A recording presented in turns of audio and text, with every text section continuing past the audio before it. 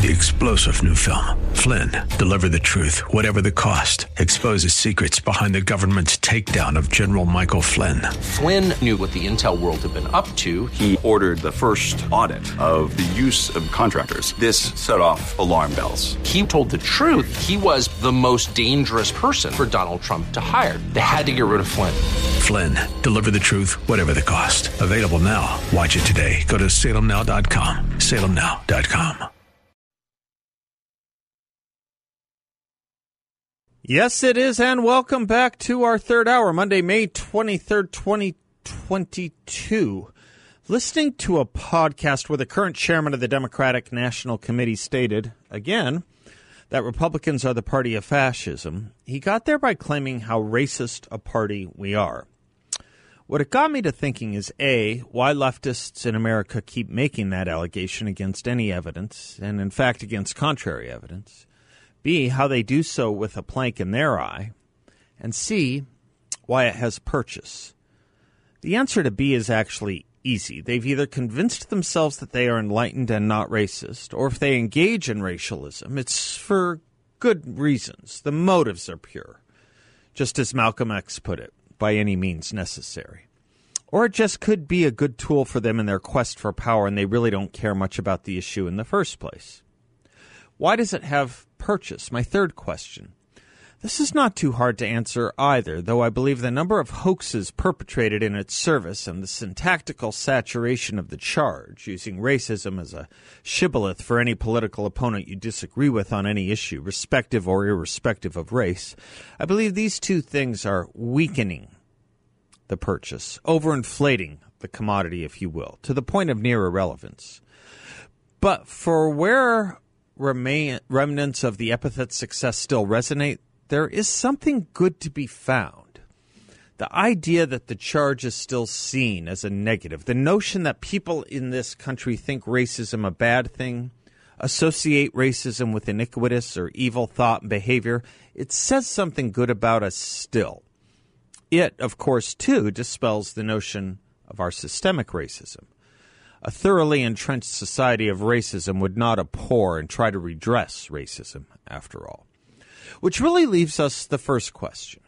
Why leftists in America keep making that allegation against any evidence, and in fact against contrary evidence that Republicans are racists, fascists, and any other litany of horribles you'd like to insert there. At first thought, for those on the left who support the transformation of this country in the name of their progressivism, this is nothing new.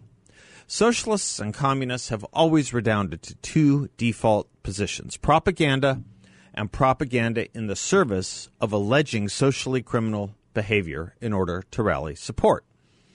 It was the Khrushchev strategy in the 1950s and 1960s, for example, that invented the notion of racist states that used race to protect their colonialist and imperialist governance structures. Speech after speech in the United Nations alleged racism on behalf of revolutionary Marxist movements around the globe.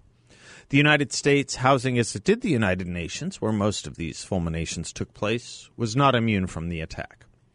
As but one of many examples, here's Khrushchev in a 1960 speech at the United Nations. Quote, "Practice shows, however, that the United States restricts and infringes upon the rights of the representatives of various states. There have been oases, for instance, where the representatives of young African and Asian states have been subjected to racial discrimination in the United States and even to attacks by thugs," close quote. He could say this even as his own country had cleansed Cossacks and Poles from the Soviet Union for no reason other than their ethnicity. And Jews were imprisoned for being Jews or for wanting to leave or for wanting to celebrate their holidays.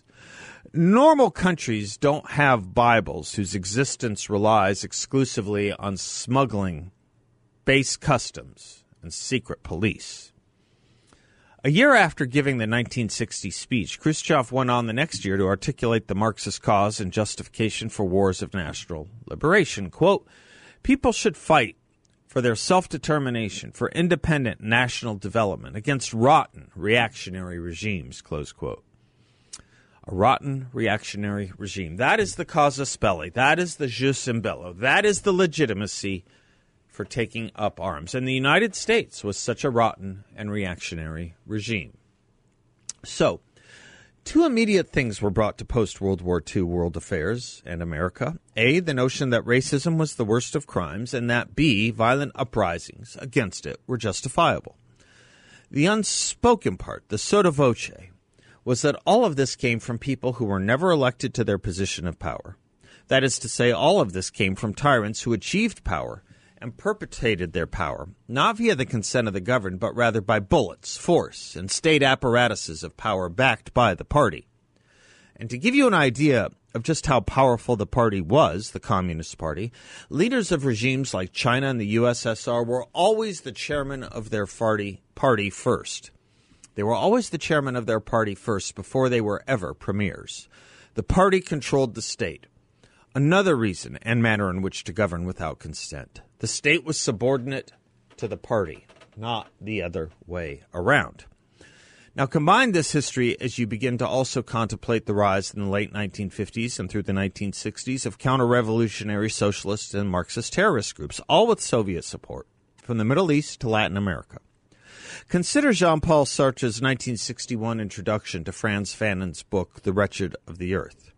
Quote, "The rebel's weapon is the proof of his humanity. For in the first days of the revolt, you must kill. To shoot down a European is to kill two birds with one stone, to destroy an oppressor and the man he oppresses at the same time. There remain a dead man and a free man.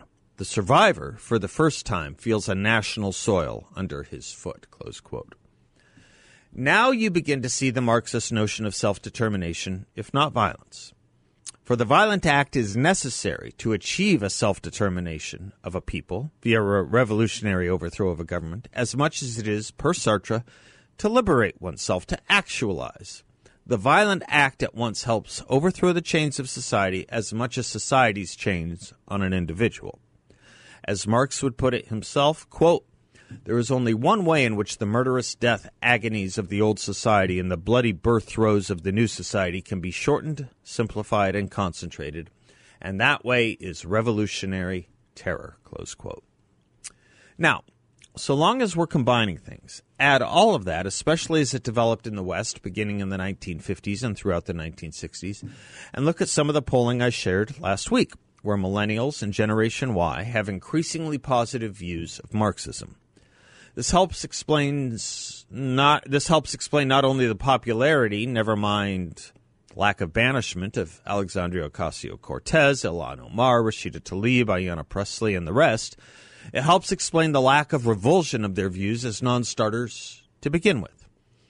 You have in these representatives the exact opposite coin of David Duke, except he proclaims his racism, and the squad proclaim their opposition to it. The problem is David Duke is not the squad's target. All of America is, because all of America is David Duke to them. This is the Marxist American dialectic. And to prove its racism, just as in the Soviet Union, you invent it where it doesn't exist and cover it up when it's under your own watch or by your own hand. This would help explain why we bury stories of anti-Semitic and anti-Asian discrimination and violence while we invent hoaxes about other minority discrimination and violence. Want a quick test? I'd bet 90% of America would fail this one. Are there more anti-Muslim or more anti-Jewish hate crimes in America? I ask because we are told we are an Islamophobic society and there is anti-Muslim sentiment all around the likes of Omar and Tlaib. Well, here's your answer. There are 16 times more anti-Jewish hate crimes in America than anti-Muslim. Cover up the real, especially if you fuel it. Invent and exaggerate the rest that serves your cause. And so with all this history and intellectual fraud that comes from Marx, Lenin, Khrushchev, and their modern epigones, we see something very much like what we saw in the days of the Cold War. Ideologically entrenched regimes vested in perpetrating lies to maintain their credibility, with a constant need for an enemy so as to justify their existence. Thus, I give you racist America, or more directly, racist Republican Party, that which stands in the way of the party state. Now, the natural question arises, well, how long can this go on as the party state is ruining the actual state, from the economy to the rule of law to the world's order of normal pacifism? This is the easiest of all to answer. It's the hewing to an idea over a fact, or as Thomas Huxley once put it, the inconvenience of ugly facts killing beautiful theories. The theories will win almost every time, at least at the intellectual level, which would explain the contempt for the non-intellectual who cares less about theories than putting bread and milk on the table and gas in his car. Now you understand also the notion of college readiness, i.e. the push to put everyone or pack as many people as possible into colleges and universities, the better to train the brain, or wash it, so that each subsequent generation can get more and more comfortable with what it taught in college and expected to be exported and applied outwardly. Signs of which you see all around. Disruption of the family, use of children for adult political causes, use of education and teaching as revolutionary acts, a run against masculinity and martial virtues, the elimination of dissent, the excusing of some violence attendant to the exploitation of other violence, a war on law enforcement, and the use of race as the catalyst for all of this. It just hasn't been tried so well yet. No socialist country has ever really tried what we can do. They were imperfect. We have learned their lessons and foibles. You hear that on every college campus. But then the question becomes, why are you repeating each and every one of those foibles on the way to your Valhalla? The question after that becomes the one Irving Kristol asked years ago. When modern-day socialists and Marxists say other regimes of the past were insufficiently resolute or intelligent to bring true socialism about, we must tell them, this is all ridiculous, of course. Socialism is what socialism does. The plaintive lament of the purist that socialism has never really been tried is simply the expression of petulance and obstinacy on the part of ideologues who, convinced that they have a more profound understanding than anyone else of the world and its history, now find that they have been living a huge self-deception. People who persist in calling themselves socialists while decrying the history of the world that has proclaimed itself socialist, and who can find a socialist country nowhere but in their own imaginings, such people are anachronisms. Well, they're worse than that because each of their examples tried very hard, and with the apparatuses of state violence and worldly credibility at places like the United Nations. What did they not get right? As one professor put it, in every case, insurgents seized control of governments, which then expropriated private farms, factories, and shops from their capitalist owners, many of whom lost not only their property, but their lives. What's more, these insurgents were led by figures, Lenin, Mao, Castro, etc., that were explicitly committed to socialist ideology. The economic failure, famine, and bloodshed suffered by each of these countries flowed directly from the same policies advocated by today's socialists. Yes, quite. Meantime, we look everywhere for fascists, only to realize what we need to look for are dictionaries, the history books already having been scrubbed. The opinion principle hierarchy runs something like this, as Frank Milley recently put it. There is only one permitted narrative, and is that Republicans are dangerous white supremacists who live in a fantasy world and are mostly Russian propagandists. Democrats, on the other hand, are noble social justice warriors who ensure an open border, keep women's sports safe for men, and punish school children for using the wrong pronouns. Meanwhile, speech is violence. Violence is mostly peaceful. Peacefully marching is insurrection. Gender changing is gender affirming. Keeping hands off a body is having clinicians operate in your body. Wanting those hands off the body is putting hands on it. Color blindness is racism. Discrimination is anti-racism. Voter suppression means more voters voting. And Build Back Better, well, that just means higher gas prices for your car and food shortages for your babies. I'm Seth Leibson. We'll be right back.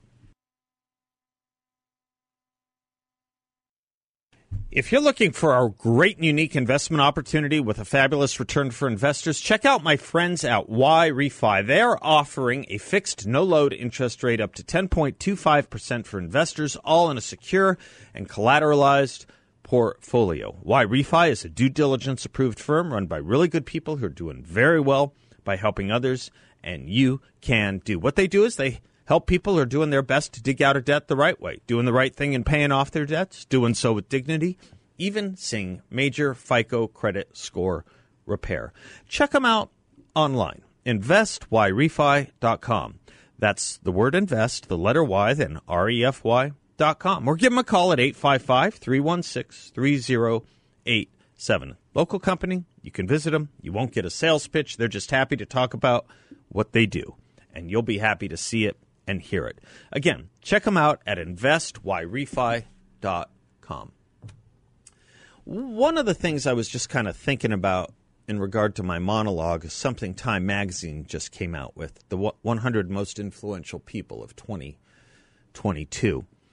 And what's interesting about this is it's kind of the elite culture doing the same thing with culture and politics that the UN did that I was talking about with regard to international relations. Everyone is on the same moral plane. Everyone. So that you can have Ron DeSantis on this list, as well as Xi Jinping, as well as Bruce Jenner's ex-wife, or whatever her name is. What's her name? Whatever. She's on there, as well as other tyrants, as well as a few, activists for various liberal and left-wing social causes in America. They're all part of the same. And if you look at Xi Jinping's entry, it's disgusting to me. The first sentence is, Xi Jinping has had a profound impact domestically and globally since ascending to power as Communist Party General Secretary in 2012, soon after which he became president, and since has developed the biggest Chinese personality cult since Mao's. Couple things to notice in that sentence. Couple things to notice. First, notice the verification. I didn't see this when I wrote my monologue. Yes, first the chairman of the party, then the head of the state. The party controls the state. That's traditional that's catechistic communism. Okay. Second, greatest Chinese personality cult since Mao Zedong's, and profound impact. Yes, these are probably all true. They're also empty of any value judgment whatsoever as regard to this man's desire to take over the world, or at least to impress and suppress massive numbers of people. Joe Biden, Vladimir Putin, Xi Jinping, Ron DeSantis, Ketanji Brown Jackson, Joe Rogan, Vladimir Zelensky, they're all on this list. They're all in the same category. There's a problem with that. There's a real problem with that, because two things happen in our society now.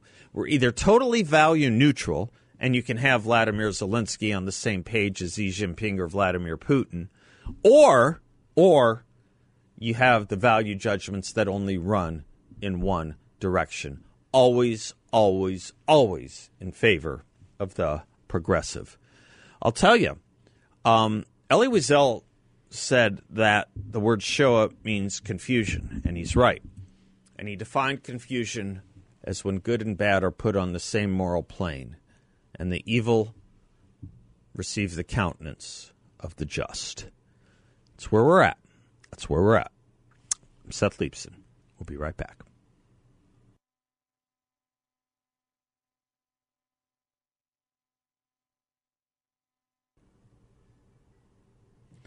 Welcome back to the Seth Leibsohn Show. We haven't talked a lot about the Secretary of State's race in a while, but there is an election for Secretary of State here, which is effectively really our lieutenant governor, since we don't have a lieutenant governor. It's the second position in our state government. And as many of you know, I have been longtime friends and a longtime endorser of candidate Shauna Bolick. You can check out her website, BolickForArizona.com, BOLICKFOR, Arizona.com.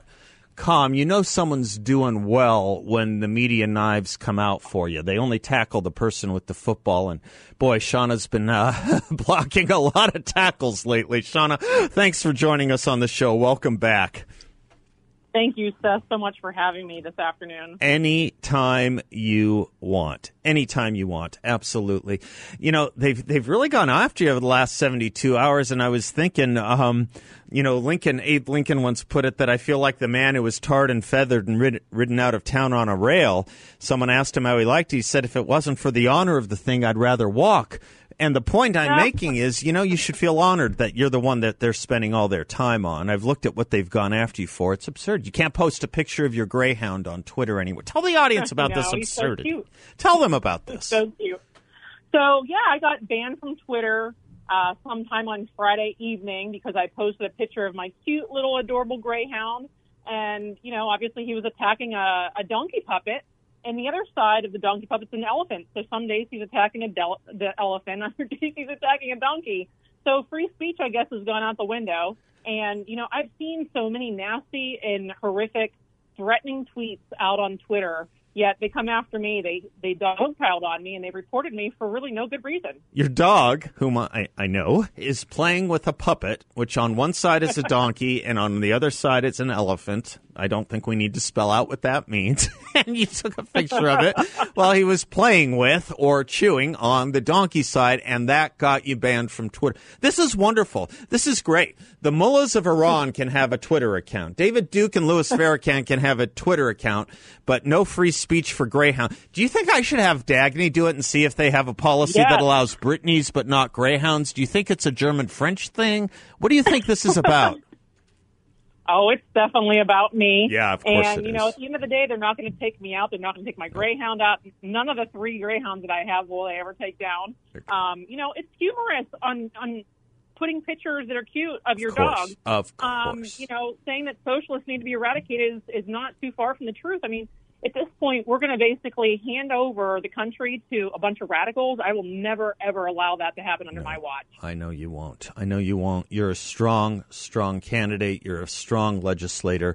And as Sal DiCiccio said about you many years ago, you are a game changer for the Republican Party in Arizona, and I love that you are.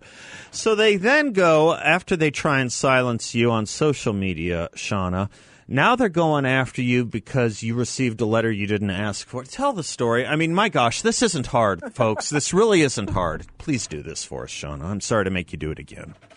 Oh, no worries. I like to actually correct the record. So, Seth, a few weeks ago, I received 6 different public records into my legislative office. One happened to be from Emma Brown from the Washington Post. She wanted all of my emails exchanged with Ginny Thomas or Clarence Thomas. And the request went out to myself, the Speaker, and Mark Fincham. And I'm the only one, apparently, that responded. I assumed that the email went to all of us at the Capitol, but I was the only individual that had actually responded to her email. And, my email request or my email response back to her was essentially the same canned response that I had been sending to every single person that had reached out to my office. So after the November 3rd election and before January 1st, my office received over 57,000 emails just on the election. Sure. And I told folks that I would stand and support an audit. I would love to come back for a special session to look and review any different intricacies that may have happened. And unfortunately, as you know, they're trying to take Clarence Thomas down. So they're looking for any which way to do that. With the leak of the Supreme Court case a few weeks ago on May 2nd, this is the way that the Democrats are looking to take down any good people. And again, I will stand there in firm stance against what they're trying to do.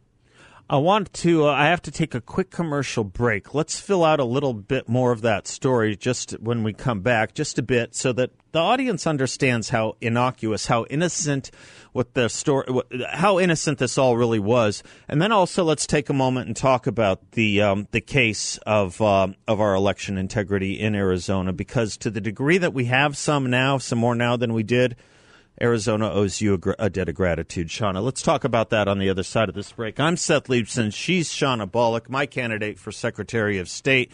BullockForArizona.com. BOLICKFOR Arizona.com. We'll be right back.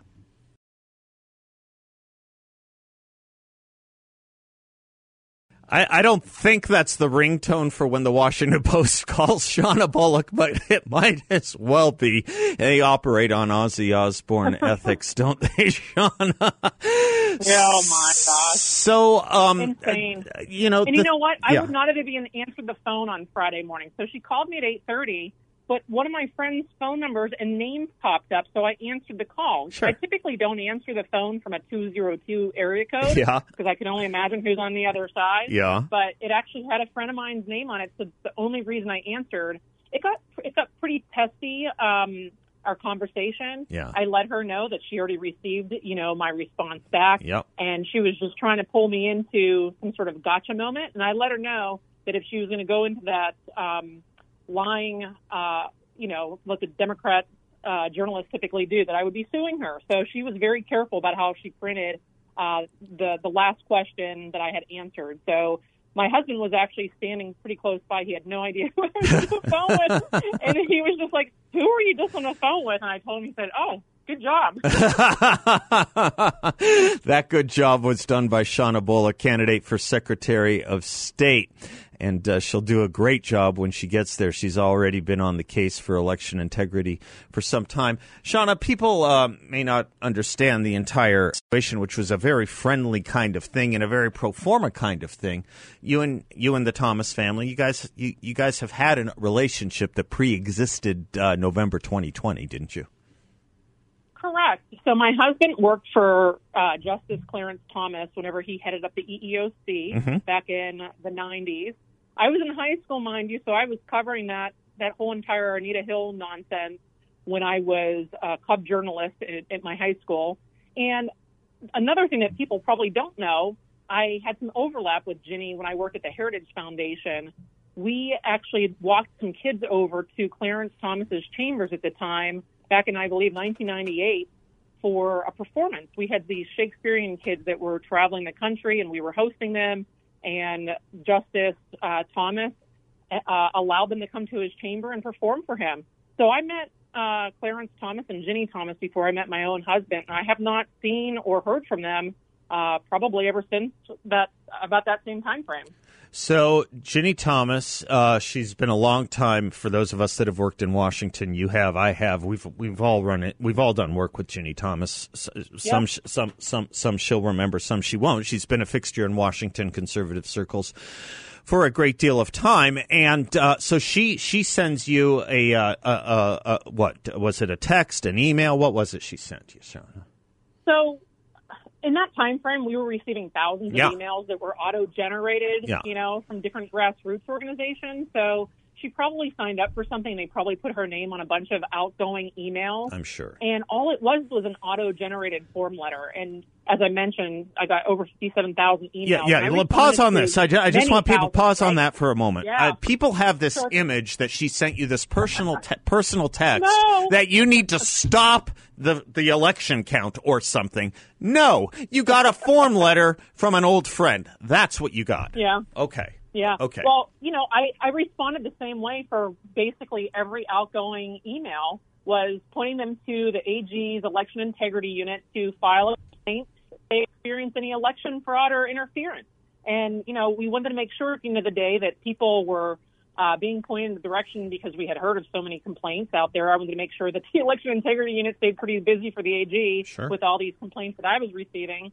But even though she was obviously out of state, I did send it to her, Same exact response I received, sent to everybody.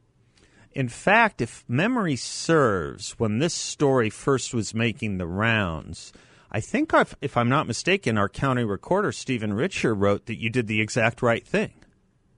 Absolutely, yes. Yeah. And, I should basically go on a rampage like they did to make sure that they're correcting the record, because I heard from everybody from Slate to Rolling Stone to CNN. I can go all the way down the hole, right? The Democratic rat hole of which groups reached out to me. And I pointed them all to my Twitter post. And at that point, they were looking for any which way to ban me from Twitter. Yep. And so they but over a dog. So they found your greyhound misbehaving and banned you for that. Boy, they'll make you responsible. He wasn't misbehaving. For he was playing. Exactly. Right. Misbehaving by their lights. Lights, which absolutely. it's crazy. That's gonna be a moving target. We have like about 2 minutes left, Shauna. Talk to me about how the race is going and what your intentions are in ensuring election integrity once you do become Secretary of State. Well, thank you for having me on this afternoon, Seth. I've put over 26,000 miles in my car. I'm actually driving a rental car right now because 3 weeks ago I burned my transmission out. I have a brand new car from all the campaigning we've done. Good thing gas isn't too expensive. Yeah, okay. I know. I like to tell people when I'm in front of them and they're asking how can we help, I'm like, definitely donate to my campaign to help me literally fuel my campaign. Yeah. Gas is so expensive. Yeah. And we've paid over $5 for a gallon of gas all over the state. We're focused on looking at ways to improve the security in our election system and making sure that we are literally putting people to work. So I want to put together 15 election integrity task force, one for each county, keep the eyes and ears on the ground, reporting back of what's going on, making sure that things are more secure. There's going to be a ballot initiative in November, the legal ID that we have referred from the Capitol over there. So legal ID on all ballots. Everybody who votes wants to make sure that their vote counts. Only legal votes count. So hopefully moving forward, people can have a little more trust in our mail-in ballot system. And today, I believe they're voting on a bill over in the Senate dealing with drop boxes. I saw 2,000 mules. Obviously, there are some problems with these drop boxes that we've got all over the country. Make sure that they're either secure or banned. I think Jake Hoffman's bill initially banned them. And in some locales, they said couldn't ban them outright. You needed to make sure that they were either manned or had video surveillance on them that was archived. And on his amendment, I made sure that we were holding that information for 4 years, not the 22-month standard that the federal law currently requires. I have a few election integrity bills left in the Senate. Thankfully, they're not all killed and dead. And one is saying that the Arizona Revised Statute prevails over the Election Procedure Manual. There's no reason why a Secretary of State should be putting her policy preferences like H.R. 1 into the Election Procedure Manual. If they try to do that in the future, we will slap them down. So those are the things that are going on. That's fantastic. I just want to tell the audience, no one knows more about election policy and election law in the state of Arizona than Shauna Bullock. No one has rolled up their sleeves to do more about it, and that's why there's no one I support more than I support you. Shauna, bless you, and thank you for everything. Go get them, and look forward to talking to you again soon, dear. Hey, Seth, I have one more thing to plug. azelectionprotection.com. Tell your listeners to go to azelectionprotection.com and sign up to be poll watchers. There you go. That's what we can possibly do with our free time. Say it once more. azelectionprotection.com. Perfect. God bless. Thank you.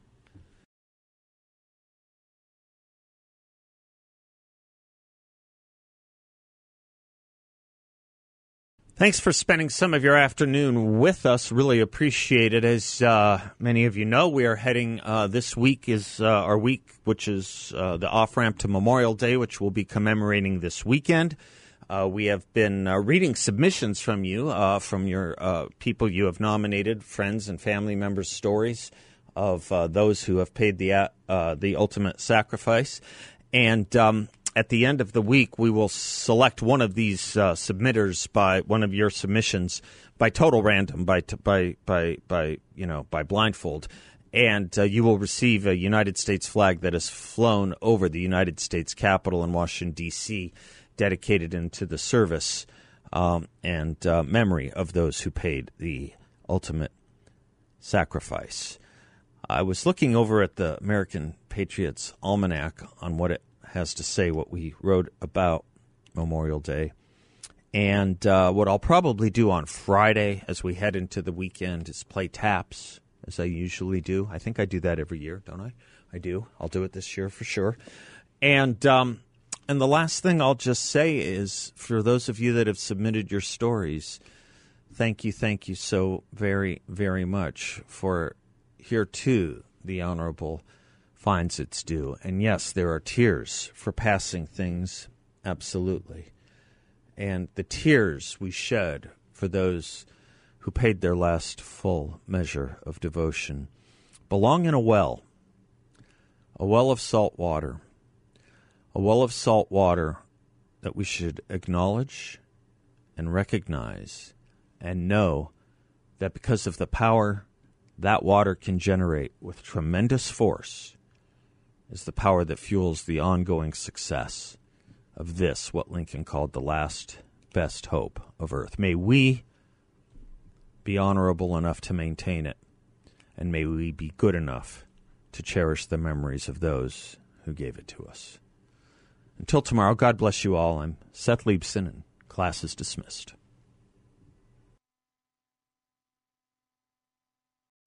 Three-star General Michael J. Flynn, head of the Pentagon Intelligence Agency, knew all the government's dirty secrets. He was one of the most respected generals in the military. Flynn knew what the intel world had been up to. He understood its funding. He ordered the first audit of the use of contractors. This set off alarm bells. The explosive new documentary, Flynn, Deliver the Truth, Whatever the Cost, uncovers the facts behind this scandal. Flynn told the truth. He was the most dangerous person for Donald Trump to hire. I find out the worst enemy that I'm going to face in my life is right here in America. They took my assessment and they wanted me to change it. And I was like, I'm not changing it. They had to get rid of Flynn.